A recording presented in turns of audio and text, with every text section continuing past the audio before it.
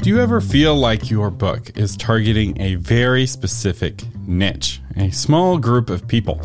Well, sometimes that can be a strength and sometimes it can be a weakness, but it makes it a lot easier to get started. And niche marketing is exactly what we're going to be talking about today. I'm Thomas Umstattd Jr., CEO of Author Media, and this is Novel Marketing, the longest running book marketing podcast in the world. This is the show for writers who want to build their platform, sell more books, and make a difference with writing worth talking about. And today it's time for Ask a Vulcan, where I talk with an author who has questions, maybe the same kind of questions that you do, about how to overcome challenges. And today we're talking with Ashley Rescott, who is a music aficionado and a violin player and has a unique challenge when it comes to niche marketing. So Ashley, welcome to the Novel Marketing Podcast. Thank you so much for having me. I love your show.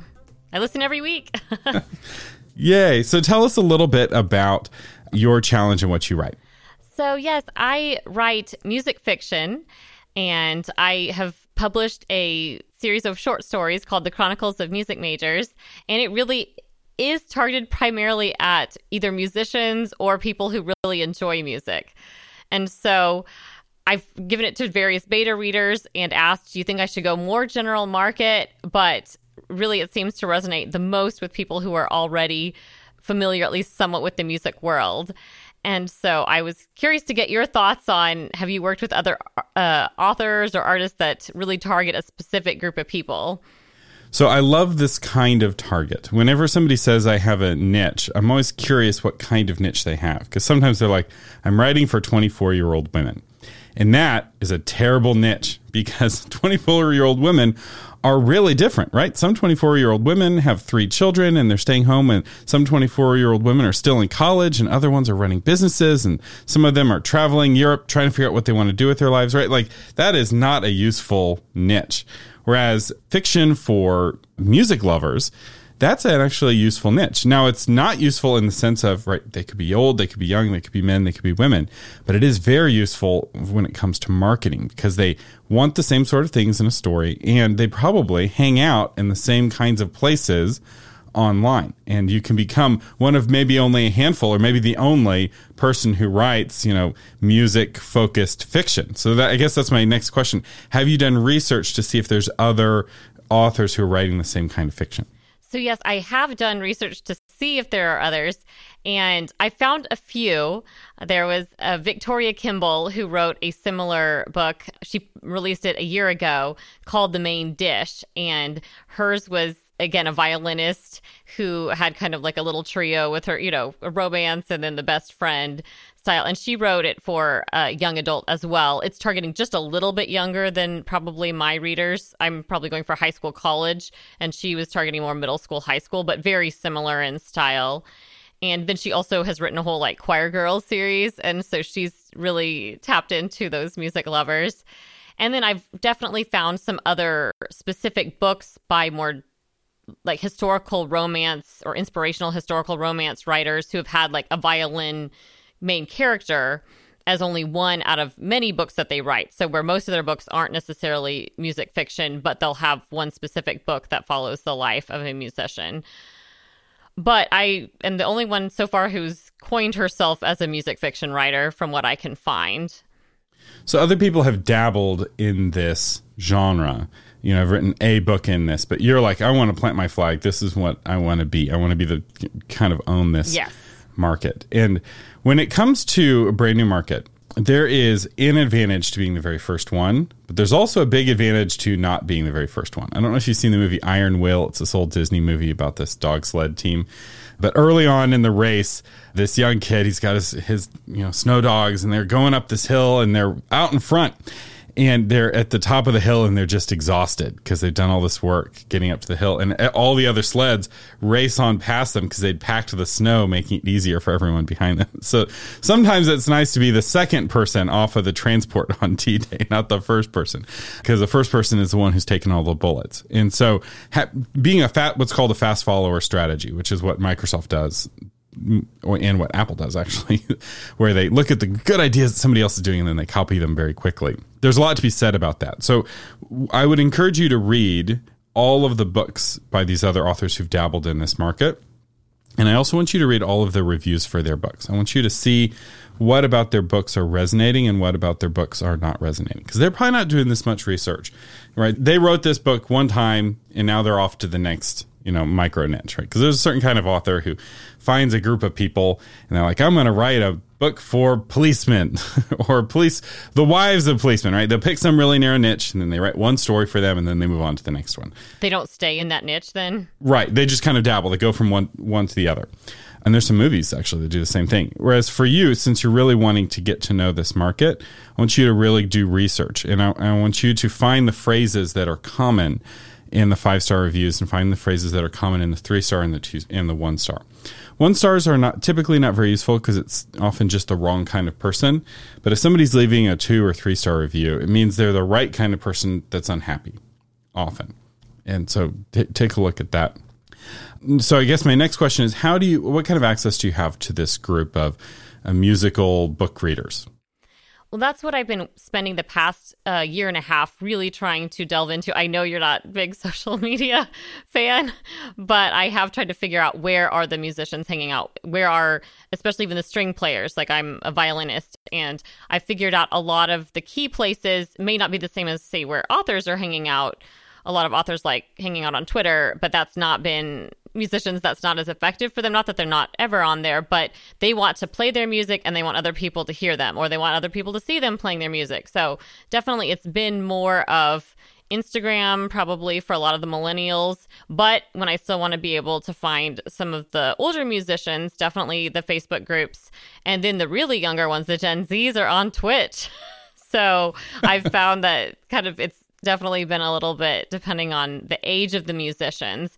But I'm trying to write the books that will appeal to different ages, because if I just want to write for, like you said, 24-year-old violinists, that's going to be too small of a niche.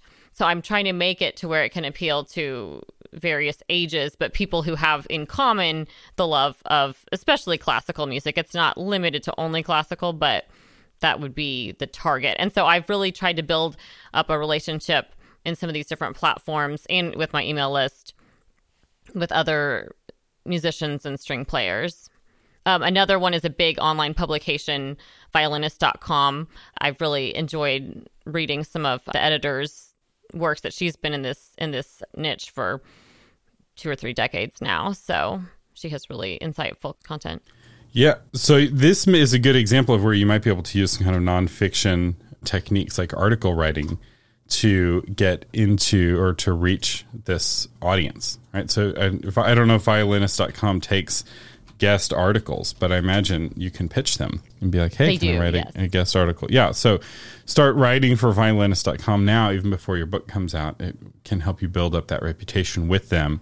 Because the first article is always the hardest. If you can write a really good article and they enjoy it, it's got good reaction, it's a lot easier to get invited back. Often you get given a totally different email address to pitch. It's like, they have the gatekeeper to weed out all the riffraff, but once you've written an article and they like it, they're like, oh, here's my personal email. You can, next time you want to write for us, anytime. That's kind of the reaction that you want to get. And that way you can line up your articles with the launch of your book, which really helps. And in terms of social media, one social network you did mention, I want you to research, is Discord. See if there's any Discord servers for musicians, especially violinists, talking to each other about music. And if that doesn't exist, you may want to create your own, because Discord's the hottest social network right now, especially for this kind of communication. And I imagine Discord's really popular with these kinds of classical musicians because it's a audio-centric platform as much as a text-centric platform, which means that you could play music, right? You could actually be interacting about the thing that you like and not just talking about it, built right in. So have you done any research on Discord yet?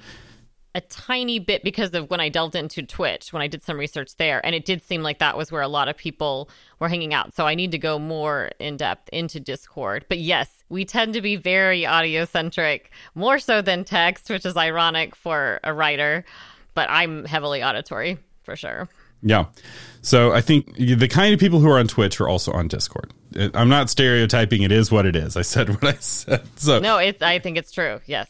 It's maybe not 100%, but that audience, and some of you listening are like, what is Twitch? What is Discord? Well, this is why knowing your niche is really important, because your niche may not be on Discord, right? I don't know if there's a Discord for people who read Amish fiction. Maybe there is, but probably it's less likely. And there's definitely not a Twitch community for Amish readers, but there is for this audience that you're developing. So one of the strategies when it comes to niche marketing, and one of the early kind of questions you need to ask is, am I creating the tent for people to come and gather? Am I the community manager, the community organizer? Am I throwing the party, or am I going to parties that other people are throwing?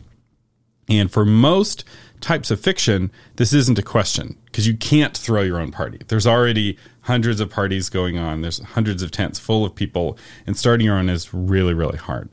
And it's not a good strategy for somebody just getting started, right? No one wants to go to a party being thrown by an unpublished author, right? They want to go to the party thrown by the famous author. So it becomes the tactic that only successful authors can use. But if you're in a really small niche, things change a little bit. You can throw the party. You can host the party yourself and invite people to it. And it may be that for you, you're one of the first ones to Discord.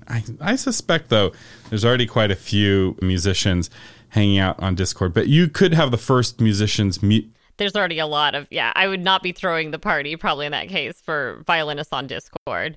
Right. But maybe for musician novels. So if you niche down to... Yes, that I was going to say, that's the innovative part, is the music fiction. That's the part that's unusual. And another tactic that you can use, since you're going to be reading all of these music fiction books anyway to get to know the market, you can start writing reviews for those books. And you can put those, there's different ways that you can do this. The easiest way is to just post them to your blog, post them to Goodreads.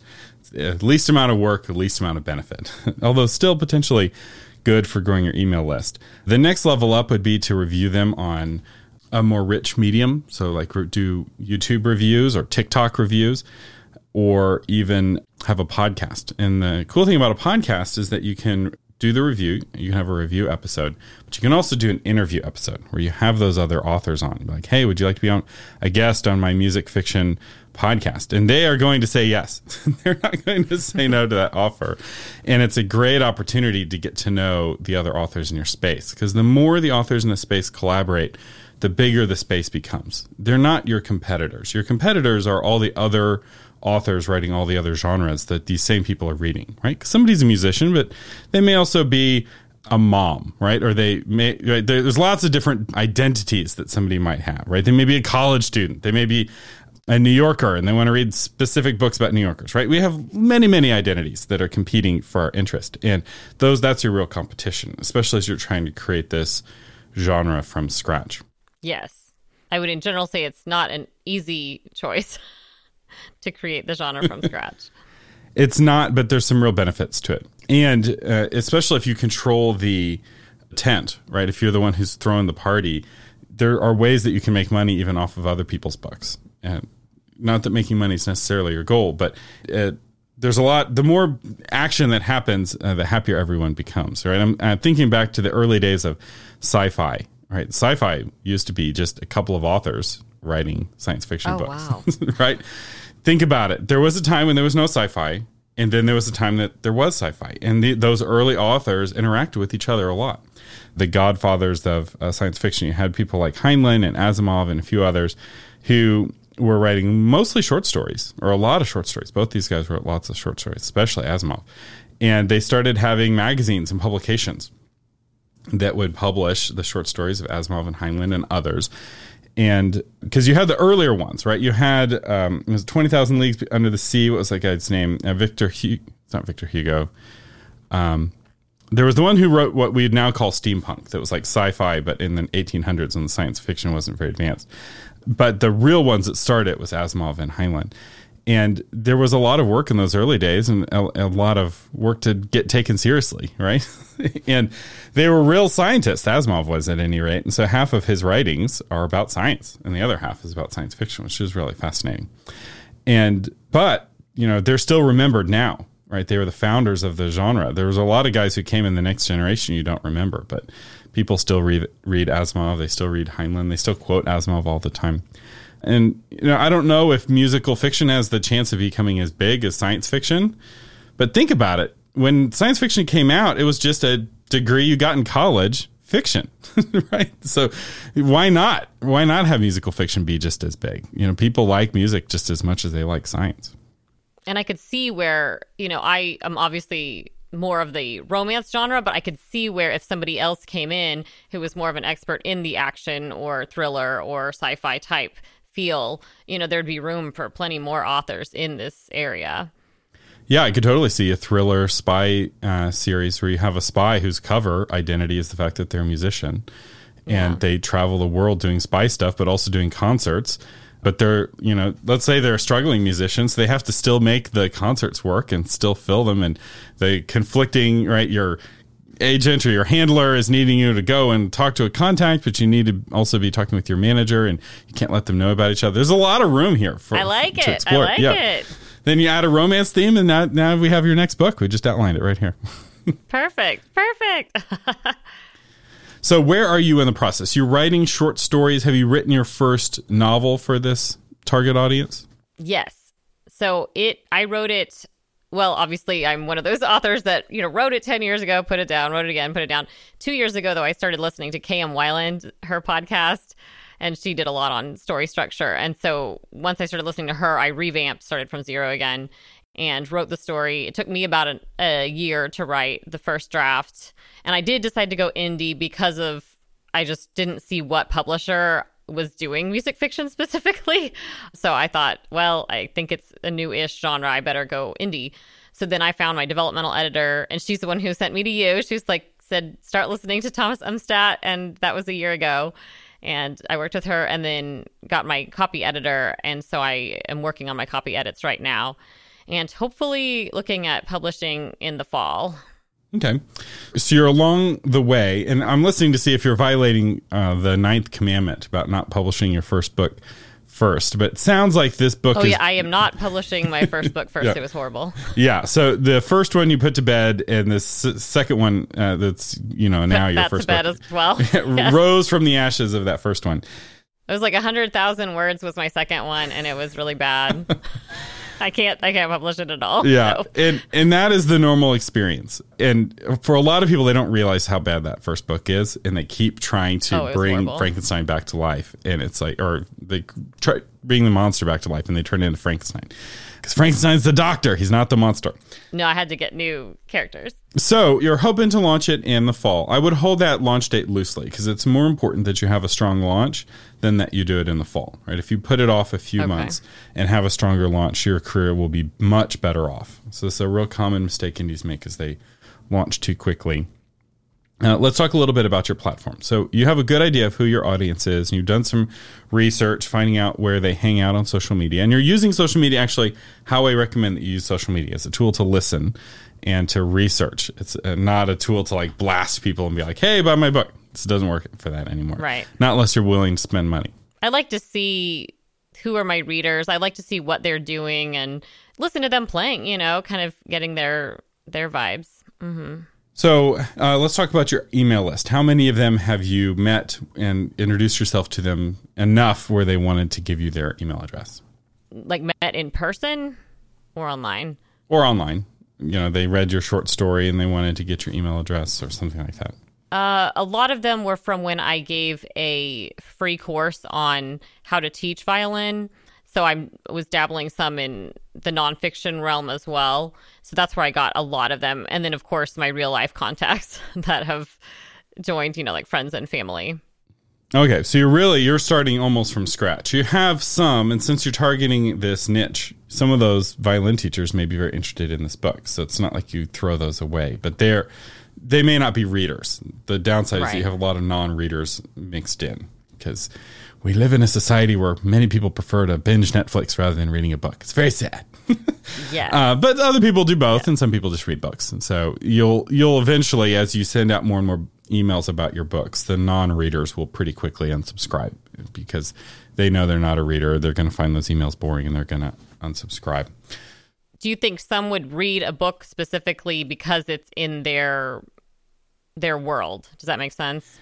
Yeah, it's really hard to convince a non-reader to read a book for any reason. And typically, you can't do that. They're going to need to have 2 or 3 friends bludgeon them over the head with a book to transform themselves into a not a reader into a reader. If somebody hasn't read a book for fun in 5 years, your book is not going to be the first book they read for fun. Right? There's been a lot of Hollywood movies based off of some really popular books that they have not read, and they're just not that kind of person. It's really hard to change someone. This is one of the things you have to accept as a marketer. We're not here to change people. We're here to connect with people as they are. Because you can't change somebody else. Only they can change themselves, and only with great effort. So, yes. This is a helpful relational advice too. You can't change somebody else. And if you're trying, you're just setting yourself up for frustration. But it's also true in marketing. So let's talk about a little bit about how you're going to build up that email list. Because if let's say your book was ready right now and you pushed a button and you put it on Amazon, even though you had this narrow niche, you don't have a way of letting them know about your book, and your book is going to be a failure. It's going to not reach very many people, and it's not going to spread because you got to have enough of a fire for the fire to spread. Throwing a match on the ground isn't going to start a forest fire unless the conditions are just right. So we need to make the conditions just right. So you mentioned that you've written some short stories. Tell me a little bit about that. Yes. Well, and I started releasing them about a year ago, and I would release one about every 2 months. And they all took place at the same music university that I made up. So the same setting, but it was different characters. So I used like a flutist and a clarinetist in one, and then I would do a trumpeter and a tuba player in another. So I tried to kind of make the rounds of the orchestra. And then in this spring, so after I'd done a year of releasing them, every couple of months on like KDP, and I dabbled some with Draft to Digital, then I put them into a collection and turned it into an actual paperback book as well that I published on Ingram Spark and on Amazon. And I was trying to do that more of a marketing tool and because I didn't want my first book to be the one, that was the first thing I published, was the work of my heart, if you will. And so right. Not that I don't enjoy them, but it was not a big deal if it was super successful or not. It's more of, hey, here's a little bit about my writing, and I've listened to how you've recommended doing short stories first. And so I was trying to take that advice by working on those first and giving people little snippets. And for some of them that aren't as big of readers, they have enjoyed them because they're like, oh, it's manageable bite-sized pieces. I could read one short story at night, and I didn't have to commit to a whole novel that's going to suck me in and keep me up all night. So I've gotten actually some good responses for that.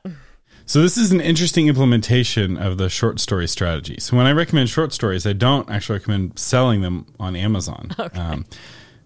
Because it's hard to find people on Amazon. It's kind of putting your needle into a giant haystack. And while Amazon, Seth Godin in his podcast, Akimbo, made a really interesting point about Amazon. He said, while Amazon sells everything, they don't sell anything. Amazon doesn't promote any one thing over anything else. There's no human who's being like, oh, I really like this Ashley Rescott, I'm going to recommend her books, right? The sort of thing that a merchant does, or some sort of thing an independent bookseller would do. Amazon doesn't do that. It's all algorithmic, and the algorithm only has one metric: money. So it's like the more successful you are on Amazon, the more the algorithm is going to help you be more successful. That's basically it. It's not a very complicated algorithm. They're not making editorial decisions, at least not in any significant way. They might in a little bit in the political stuff, but even in the political stuff, I haven't seen a lot of evidence that Amazon's making editorial decisions. They just started banning books like 2 months ago. So they're really like, that's another topic. Which is a topic for another time. But everybody else is banning and canceling for years, right? Amazon's just started. They're not sophisticated in this. And what that means is that they're not going to be helping you. Like, let's say the YouTube algorithm, right? You put videos up on YouTube, you find a niche, and the algorithm will start recommending your videos to other people that they think is similar. Amazon's not going to be doing that until you're already pretty successful. You've got to be selling a certain number of books. It might do it a tiny bit, but since you're in a niche that doesn't really exist yet, there's not a lot of other authors to grab onto. Right. They had a very narrow space where it was like, I think it was children's or juvenile fiction performing arts. So that was the closest thing to this that exists. Otherwise, I'm just having to pick, romance or young adult, more generalized, or contemporary inspi romance or something. So you're out in front of the Amazon category with this. So you may actually try targeting some of those nonfiction categories and see how you do. So here's what I'd recommend. I'd recommend taking some of those short stories. You've already done all the work. They're Kindle ready. And I would recommend doing some Story Origins promotions. So storyorigin.com has got a bunch of cool things that you can do with book sweeps. And I've done an episode with Evan Gao, who runs Story Origin back in the day, but Story Origin has grown to be a lot more than that. So I'm planning to do another interview with him in the next few months. But I think it's Story Origin app is the name, and they will allow you to do combinations with other authors. They'll allow you to get your short story in front of readers where they can get your short story for free in exchange for their email address, which for you is really much more valuable. Selling a book for 99 cents and taking home 10 or 20 cents, you never make money doing that. 10 cents never adds up.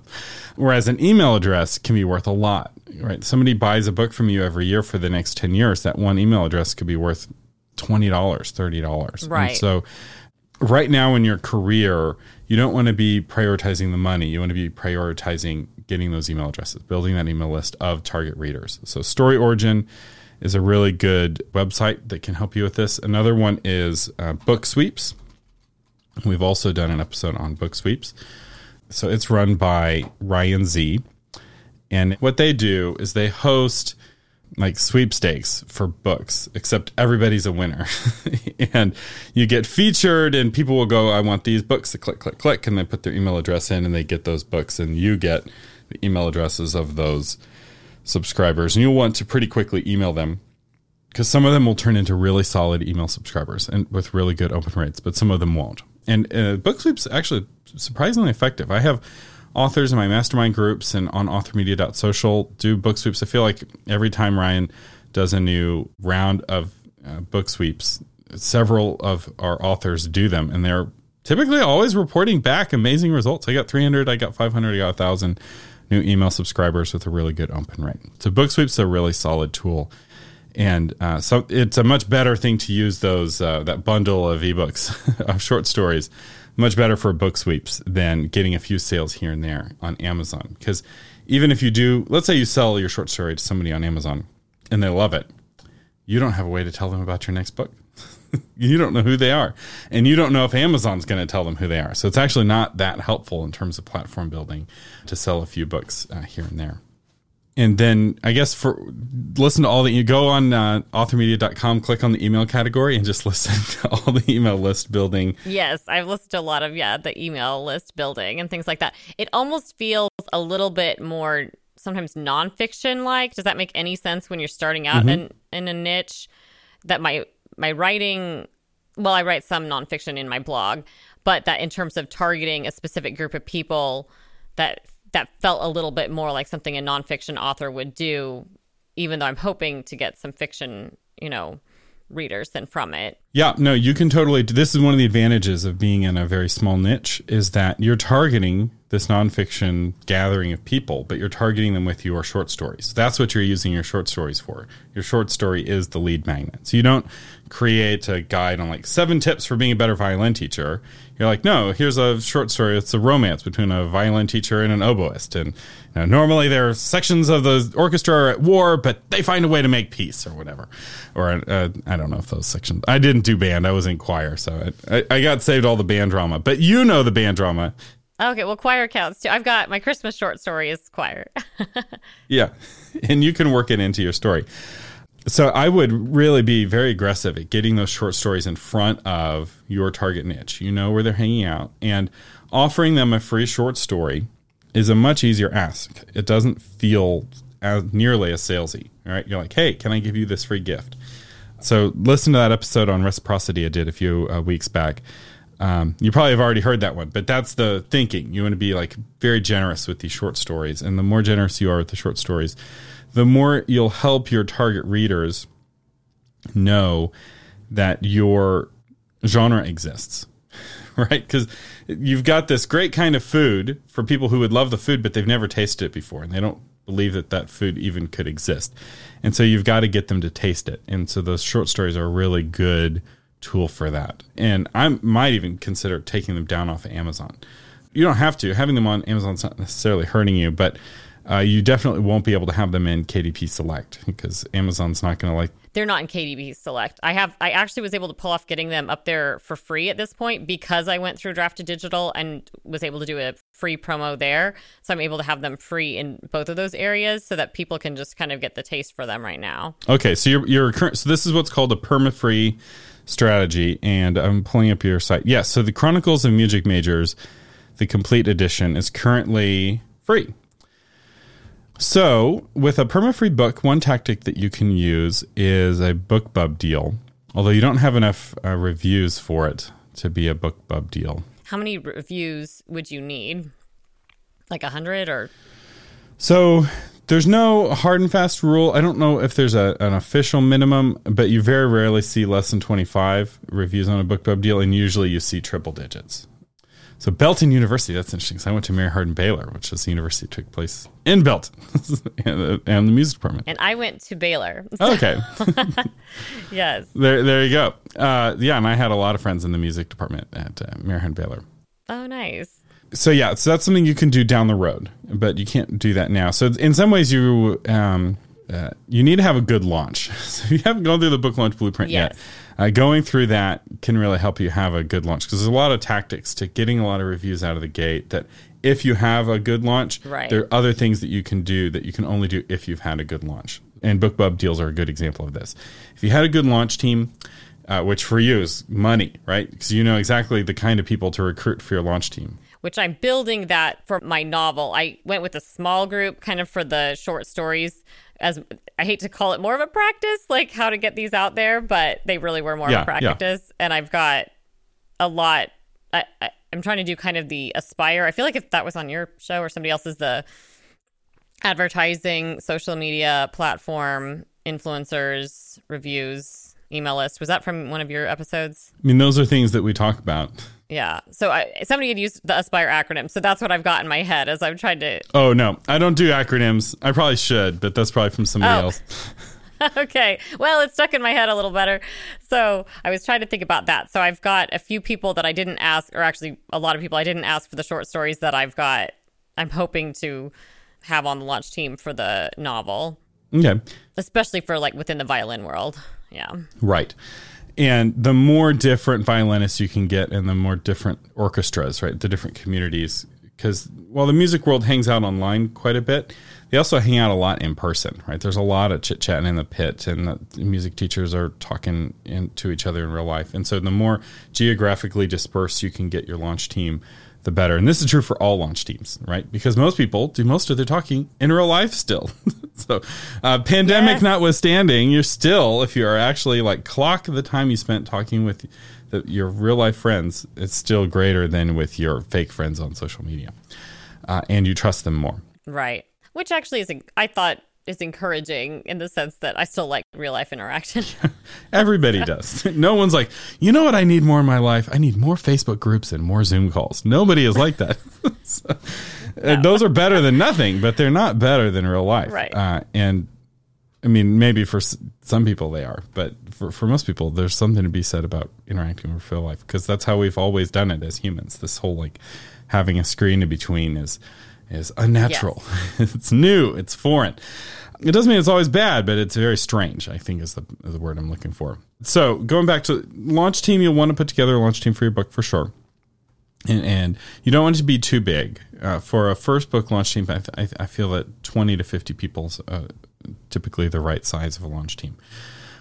And so let's talk a little bit about advertising. We're almost out of time, but I want to talk about advertising because there's some advertising you can do right now. In fact, we just had an episode on this about using a lead magnet to grow an email list really quickly using Facebook ads. You can totally copy that tactic. For those of you who want to go back and listen, it was the 0 to 6,000 emails in 1 year. And what he did was he had a lead magnet. It was a strong lead magnet. He bought Facebook ads, driving people to a landing page, promoting that lead magnet. And you may be like, oh, but he was nonfiction. I can't do that. False. You can totally do that. Just use your short story collection. And you have a really targetable group, right? How do you know if somebody's a violinist? They will tell you. These are people. This is not some secret thing about their psyche that only Facebook knows. This is a very targetable tactic. Yes. it's niche, but it's very established niche, if that makes sense. Not the music fiction part is not established, but classical musician, violinist is very, long established. And we talked about how people might have a dozen different identities or dozens of identities, right? They're a Longhorn fan, they're a Dallas Cowboys fan, right? Those are for most people, pretty tangential identities. Being a musician's a pretty core identity, actually, especially the kind of musician who's in the orchestra, especially in their 20s, they're still doing it. That's a really deep identity, right? They're probably getting lots of music-related Christmas presents from their distant relatives, right? Because that's the identity they most understand. And which means it's a really powerful identity to target with marketing, and why I feel like this genre has a lot of potential. I don't know if it'll be, like I said, I don't think it's going to become science fiction, but it will definitely, if you do well and if a few other authors join you, it definitely could earn its own category on Amazon here in a few years, I think. That's what I would love. I would love to see other people that have the strengths in the other, pre-existing genres, like we said. If you got the sci-fi or the thriller or the action, to join me as the romance, just getting these different ones would be cool. Well, so here's what the process will look like. If you're successful, you'll make, $100,000, $200,000, and that success will attract people who follow this, people like Alex at K-Lytics, who do reports on like, hey, here's a new microgenre that's emerging. People are making a lot of money. And he'll do a report. And then the people who are able to write to market really well will read that report and they'll be like, oh, man, Ashley Rescott's making a killing and no one else is writing books like hers. I'm going to write books like hers. And then you have a dozen people who are writing in your market, and they're all making tons of money, and they're all trying to be as quiet as possible. But the K-Lytics reports are still out there, and they're attracting more and more people. And the more people that come, the more promotion they do to reach more people and bring new readers into the market.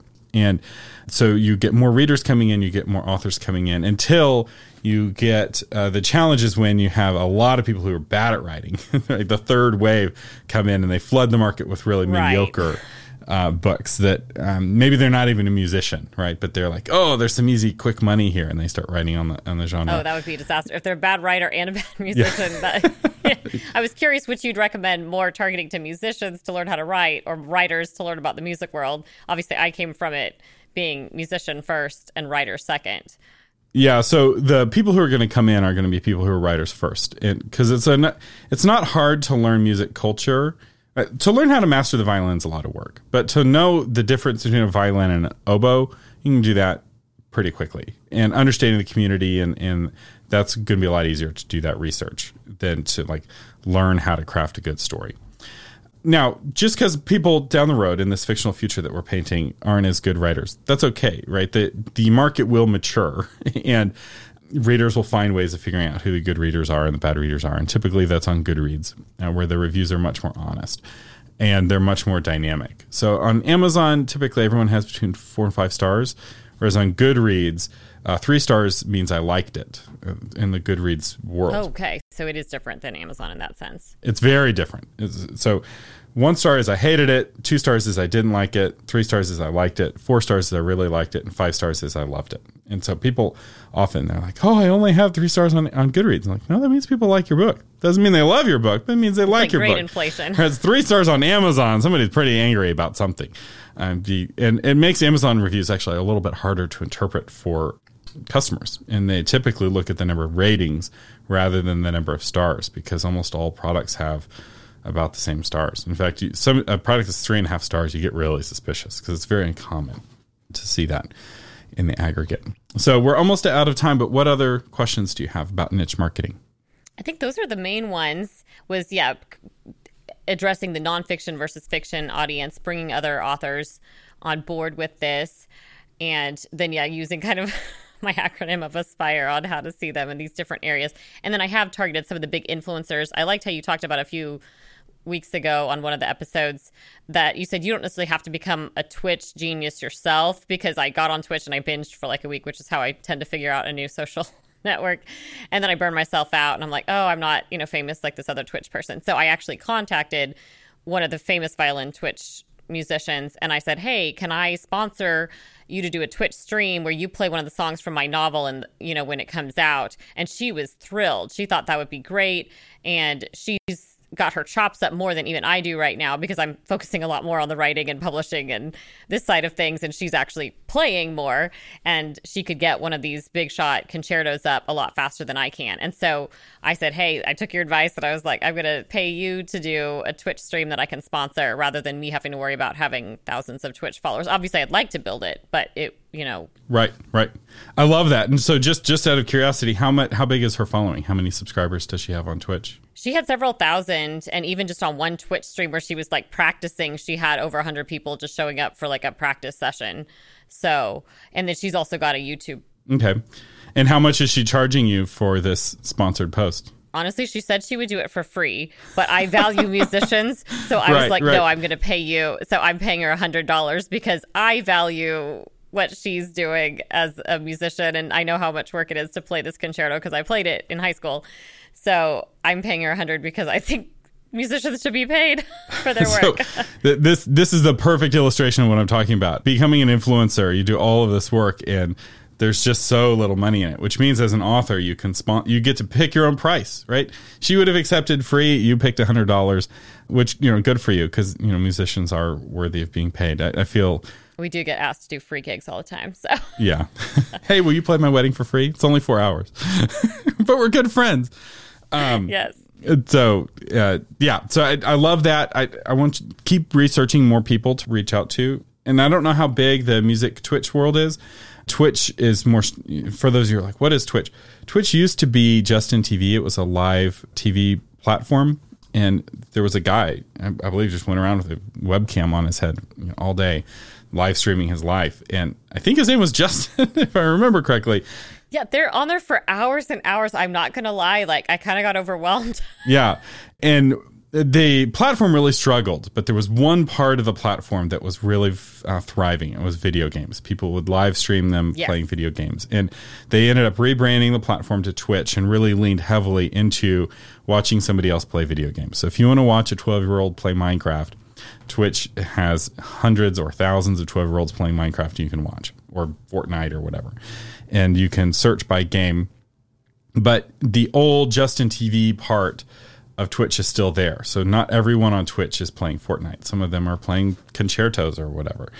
Yes, I think that's what was cool. This is how, musicians, they spend 3 or 4 hours a day practicing their instrument. Well, now they can spend 3 or 4 hours a day streaming their practice session for those who want to, almost hang out together, because it's a very solo feeling profession in that sense. But this way they've created that community so that they can kind of do that together and support each other, which I like. Imagine having an audience of 100 people watching you practice, right? That's a bigger audience than a lot of violinists have when they perform.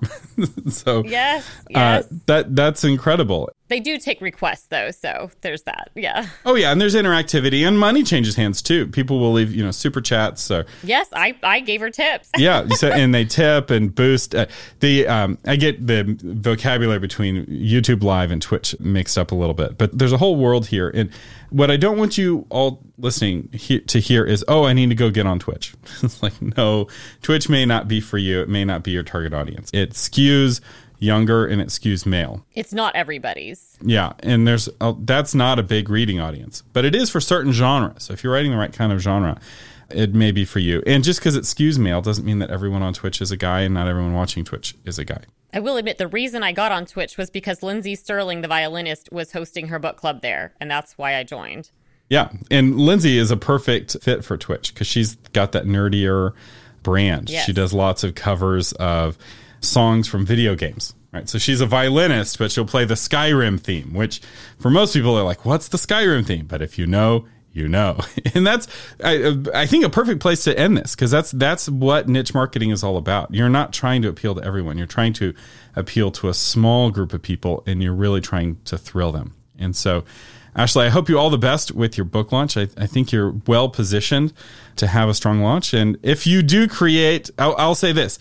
If Amazon adds a genre for musical fiction, I want to have you back on, and we'll see how well my prediction lined up with what actually happened, because I know there'll be lots more twists and turns, and I do hope that you're able to create a genre and that we get to watch. I think that'll be a lot of fun. Thanks so much. I'd love to come back. Our featured patron today is Peter DeHaan, author of 52 Churches. Peter and his wife visited a different Christian church every Sunday for a year. This book is their story. Discover more about Jesus' church, the people who go there, and just how vast our practices of worship are. Peter, thank you so much for being a patron of the Novel Marketing Podcast. I appreciate your support, helping keep this show on the air. And if you would like to become a patron and get the bonus patrons-only episode every month, as well as exclusive patrons-only discount, you can do that at authormedia.com. The Novel Marketing Podcast is a production of Author Media. This episode's audio was edited by William Umstattd. The blog post is by Shauna Letelier, and I am Thomas Umstattd Jr., your host. To find that blog version of this episode, visit authormedia.com/288. Thank you for listening, and live long and prosper. I used to feel overwhelmed by conflicting advice about writing and publishing. Social media distracted me from what I most wanted to do, write my book. I felt depressed, discouraged, and anxious about my writing. A friend asked if I had been checked for TMFG, too many Facebook groups. TMFG keeps approximately 72% of writers from reaching their publishing goals. Fortunately, there is a treatment, a new social network called authormedia.social that allows you to reduce your dependence on Facebook groups to connect with other authors. Authormedia.social is not for everyone. If you are serious about developing your craft, growing your platform, and connecting with other writers, Authormedia.social may be for you. Side effects may include increased focus, greater clarity, rising enthusiasm, more time to write. Ask your doctor about Authormedia.social today.